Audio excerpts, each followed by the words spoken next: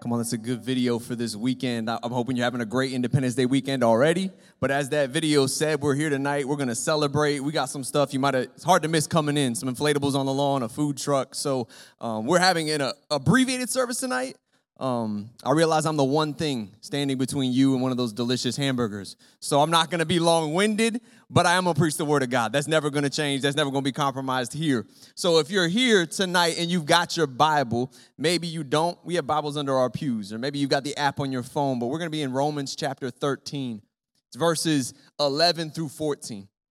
Romans chapter 13, verses 11 through 14. Paul is writing to the church in Rome, and this is what he says. He says, "Do this understanding the present time. The hour has come for you to wake up from your slumber, because our salvation is nearer now than when we first believed. The night is nearly over. The day is almost here. So let us put aside the deeds of darkness and put on the armor of light. Let us behave decently as in the daytime, not in orgies and drunkenness, not in sexual immorality and debauchery, not in dissension and jealousy. Rather, clothe yourselves with the Lord Jesus Christ and do not think about how to gratify the desires of the sinful nature." Well, it's a powerful passage because it's telling us to understand the present time and do what's appropriate in light of that. And I want to look at this passage tonight, and I want to look at the history behind this painting. Now, a lot of us probably recognize this. The painting is called Washington Crosses the Delaware. And one of the reasons we might simply recognize it is because, like the painting of the Last Supper we talked about weeks ago, that's been kind of remixed by pop culture again and again and again, so is this painting. You Google this, you'll find the Avengers crossing the river. You'll find your favorite sports team in the boat crossing the river. You might find this, Darth Vader and a bunch of stormtroopers crossing Tatooine in the same pose. Like, we recognize that pose, we recognize that painting because it's been prominent in our pop culture. But the question is, do we know the history as well? Because that was a pivotal time in the Revolutionary War as we celebrate our independence this weekend. It was 20 months after Paul Revere's ride. It was in December of 1776, and the Revolutionary Army was a mess. It was in shambles. It was largely in retreat. What many considered to be their best general, General Charles Lee, he had been captured.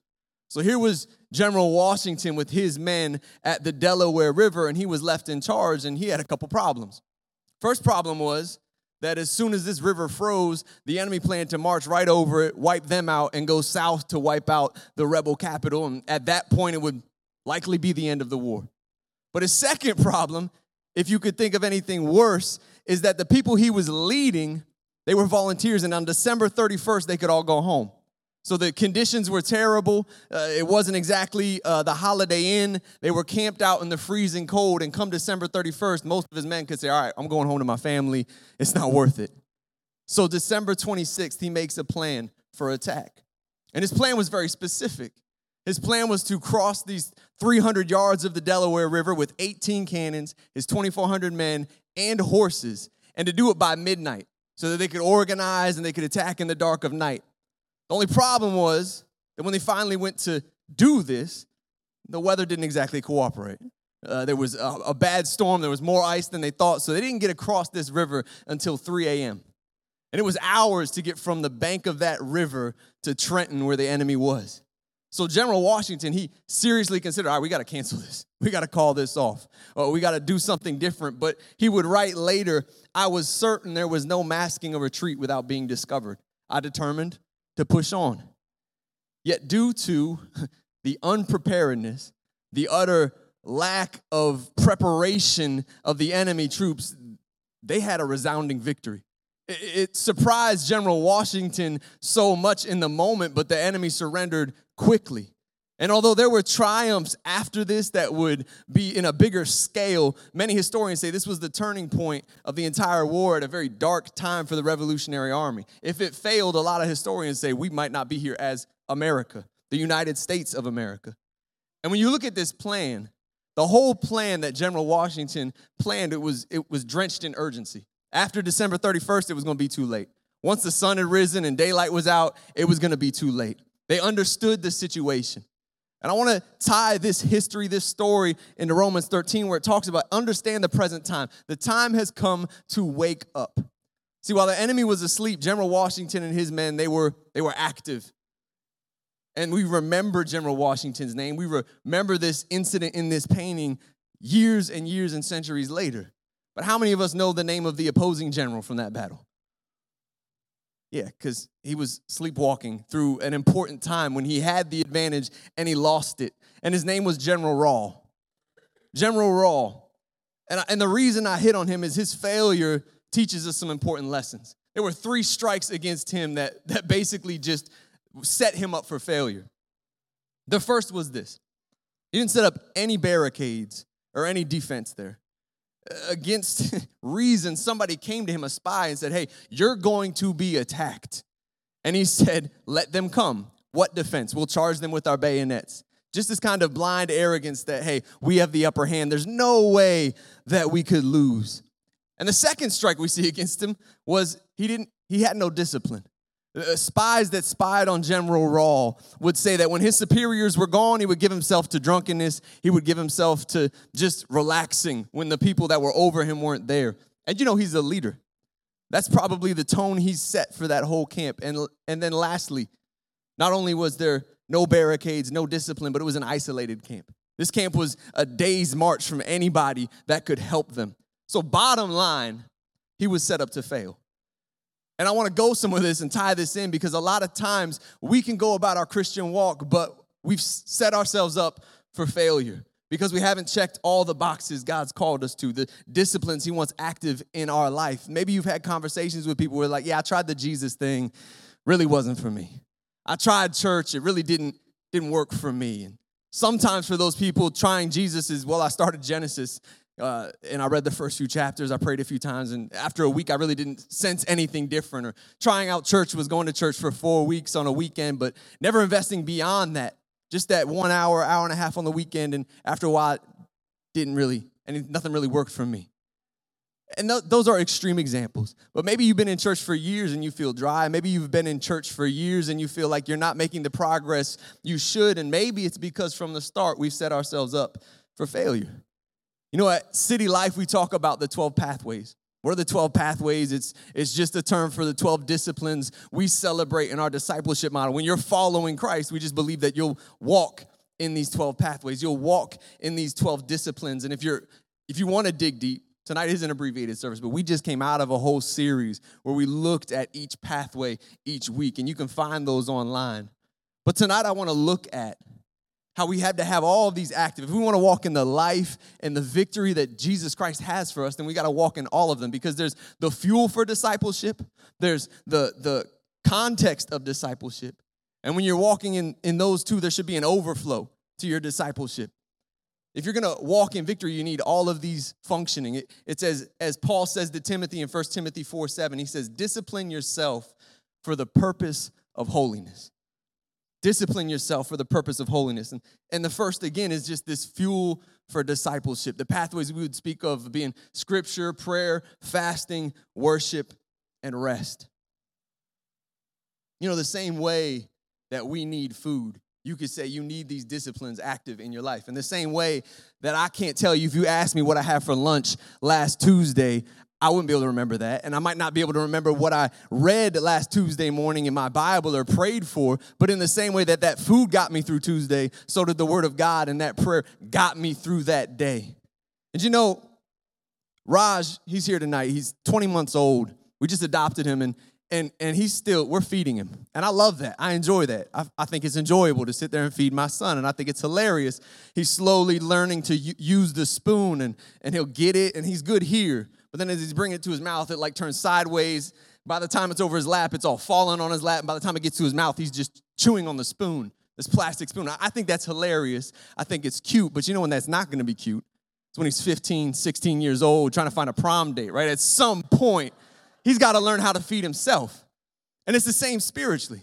We can't just be satisfied being spoon-fed by our pastor, our leader, our parent. At some point, it's got to become a personal journey where you're feeding yourself in these ways. Because there will be seasons where you feel isolated, like no doubt General Washington felt isolated with these men at the Delaware River, or Daniel in Babylon, or Joseph in Egypt, where it was the grace of God and these disciplines that got them through. And there might be seasons in your life where you're going into deployment, or there might be seasons in your life where you've moved somewhere, you've just arrived, where you're more isolated than you'd like to be, but it's the grace of God and these disciplines that get you through those seasons. But we're never to take those seasons of isolation and make them a permanent situation. Because spiritually, isolation is just a setup for devastation. You look at General Rawl and this isolated camp. It wasn't the best setup.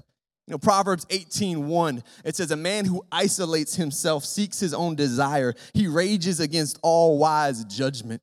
You know, there's fuel for discipleship and growth, but you got to be in the right context for it to grow. Just like a seed that you plant, sometimes it's got to be just the right climate, just the right situation for that to take root.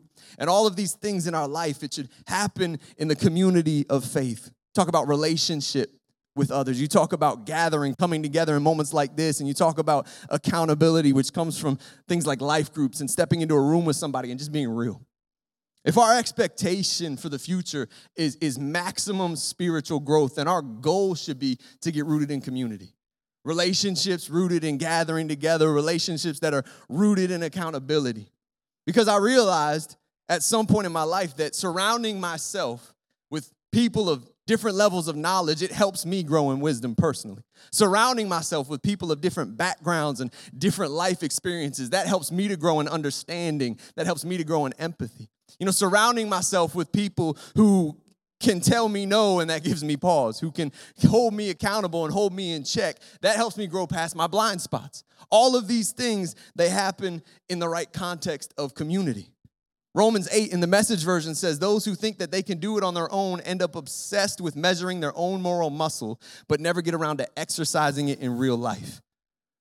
You know, to exercise these days, I like to run a little bit, but my brother, he loves cycling.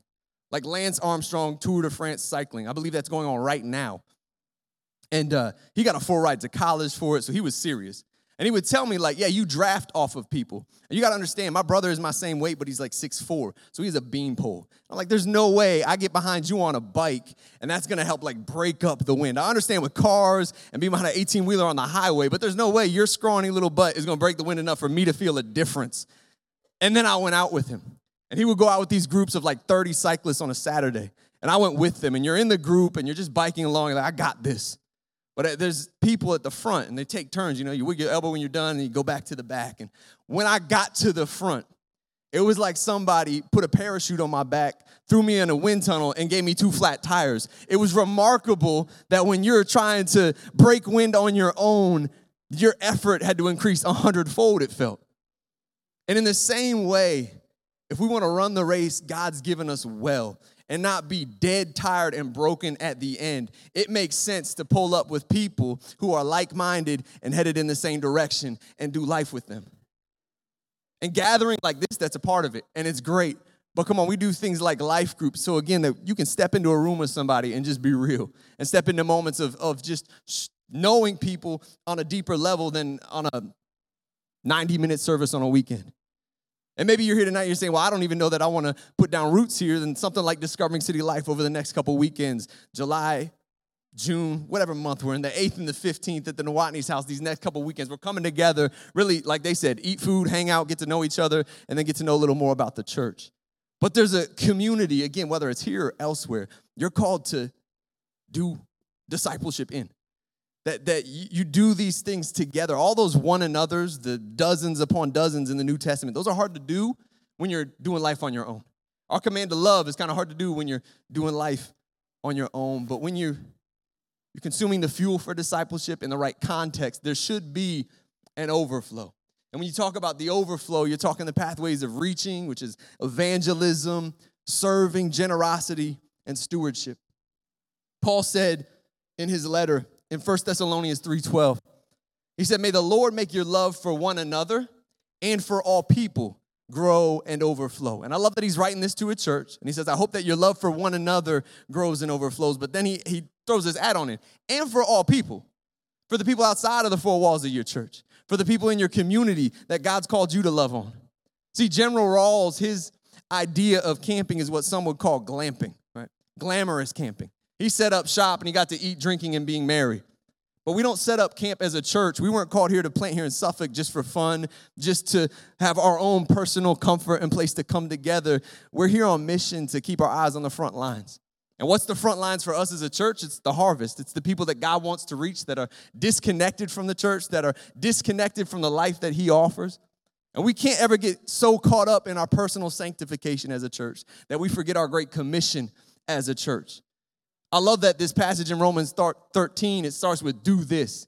And maybe if you had your Bible open, you're like, what's this? And you look back and he just talked about love. Just talked about loving your neighbor. And just talked about loving the people that God's put around you.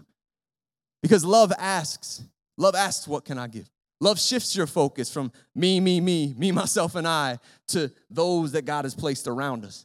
We've said it a million times here, when your faith is solely inward focused, then it's out of focus. And love helps shift our focus from just this me mentality to what can I do as an overflow of my love for God, for those that are around me. We said last week, God's will for me, it never ends with me. And you look at this crossing of the Delaware River, a cool fact, that General Washington, these boats, the men that he was leading, it was loaded with men who would be prominent figures in American history. Future President James Monroe, future Chief Justice John Marshall, future Vice President Aaron Burr, and this future Secretary of Treasury Alexander Hamilton. All in this ragtag group of soldiers that he was leading. You know, when you step into the overflow of discipleship and start investing in other people's lives and reaching out and being generous and serving, you never know the effect that you can have. When there's not just the fuel of discipleship and the right context, but you actually start to walk in the overflow of the Holy Spirit giving us boldness to serve, reach out, and do these things. And you know, I was reading through Corinthians over the past couple of weeks, and something that the Holy Spirit really impressed on my heart is just 3 simple words: run to win. Run to win. Again, I like to run. And sometimes I always push Raj now. He's the gift and the curse, pushing him in the stroller as I'm running. But I might go out for a run, and my whole goal is just, I'm going to go out and run. I don't care about how fast I'm running. I don't care about time, none of that. I just want to get out, get my heart rate up, have some time with Raj, and free Steph up at the house. Can I get an amen from the wives? So there's other times, though, I'm competitive. And when you run, I'm not competing with anybody. Can't beat Raj, he's in front of me. So I'll compete with what was my time last time I ran. What's the best time this month? To me, when I go out for a run, that's running to win. I can go out for like a jog where I'm just tuned out, or I can focus and say, I want to beat a certain time. And what's the question for us is, well, what's a win for us? A win for me when I'm going out running, I just want to beat last week's time. I want to beat last month's time. But what's a win for us as a church following God, being disciples of Jesus Christ? Is these things the fuel of discipleship within the context of discipleship, resulting in the overflow of discipleship and growth as we have an impact where God's put us on the people around us. Again, this is a quick hitter tonight. But if you would say, I want to dig deeper into each one of those, again, we just got out of a series called Rethink Church where we rethought each one of these pathways. And come on, in these weeks to come, we're going to be in a series. All right, what does this look like, this following Jesus, walking in these pathways in our current culture? We're just going to call it Your Cell, Your Soul, Eternal Wisdom for a Smartphone Age. It's going to be our summer. I'm excited for it. You might say, why save all your best content for the summer when people are traveling? Proverbs 10 says, hey, those that harvest in the summer are wise. So I believe that we're going to see a harvest and some fruit this summer as we go through that series. But tonight as we close, and come on, we go out there, the burgers are ready, the inflatables are ready. I just want to pray for all of us. Because I know when I preach, I want to be walking in these things. But you look at these 12 pathways, there's areas I know I need to grow. And I know for all of us, when we look at these 12 pathways, man, maybe it's the personal devotion just hasn't been there. It's gotten busy. Haven't been spending your time in word or in prayer like you normally would. Maybe it's you're totally disconnected from community or relationship or, again, accountability. People who can say, hey, what about this blind spot or that blind spot? Or maybe lastly, it's just those pathways and those disciplines that go outside these 4 walls of the church, go outside these 4 walls of our house, and start to walk in that great commission. But I just want to pray for each one of us because God cares.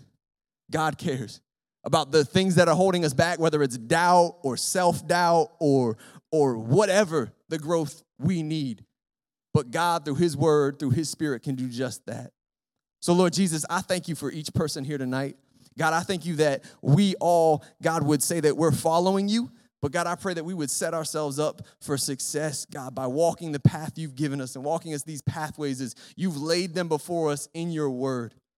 And God, I pray that, God, as we dig into your word for ourselves and we take this worship on a weekend and weave it into our Sundays, Mondays, Tuesdays, Wednesdays, Thursdays, and Fridays, that you would meet us there. God, that you would challenge us to step outside of just me, myself, and I and get rooted in relationship, get rooted in accountability. And then even beyond that, God, pursue moments of generosity and service and, God, moments of evangelism for those people you've placed around us, God.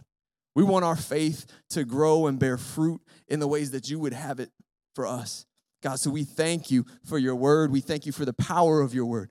We thank you that no abbreviated service can keep what you want done in our lives from doing when we submit to you in obedience, Lord God. So we just ask that you would do these things in Jesus' name. Amen. And just practically, come on, we had an abbreviated worship and time in the word, but when we go outside, we can step into the context of discipleship. Maybe there's people here you've seen, but you don't have a relationship with. Let's go eat burgers together. Maybe it's the overflow, where there's going to be people out there that weren't here in service that came because there's inflatables and food. Let's connect with them, reach out to them. But come on, let's have some fun, all right? We got ushers that are going to help us out these doors, out to your right when you stand up and go out. But come on, let's have some fun. I'll see you guys in a couple minutes. Let's fellowship and eat together.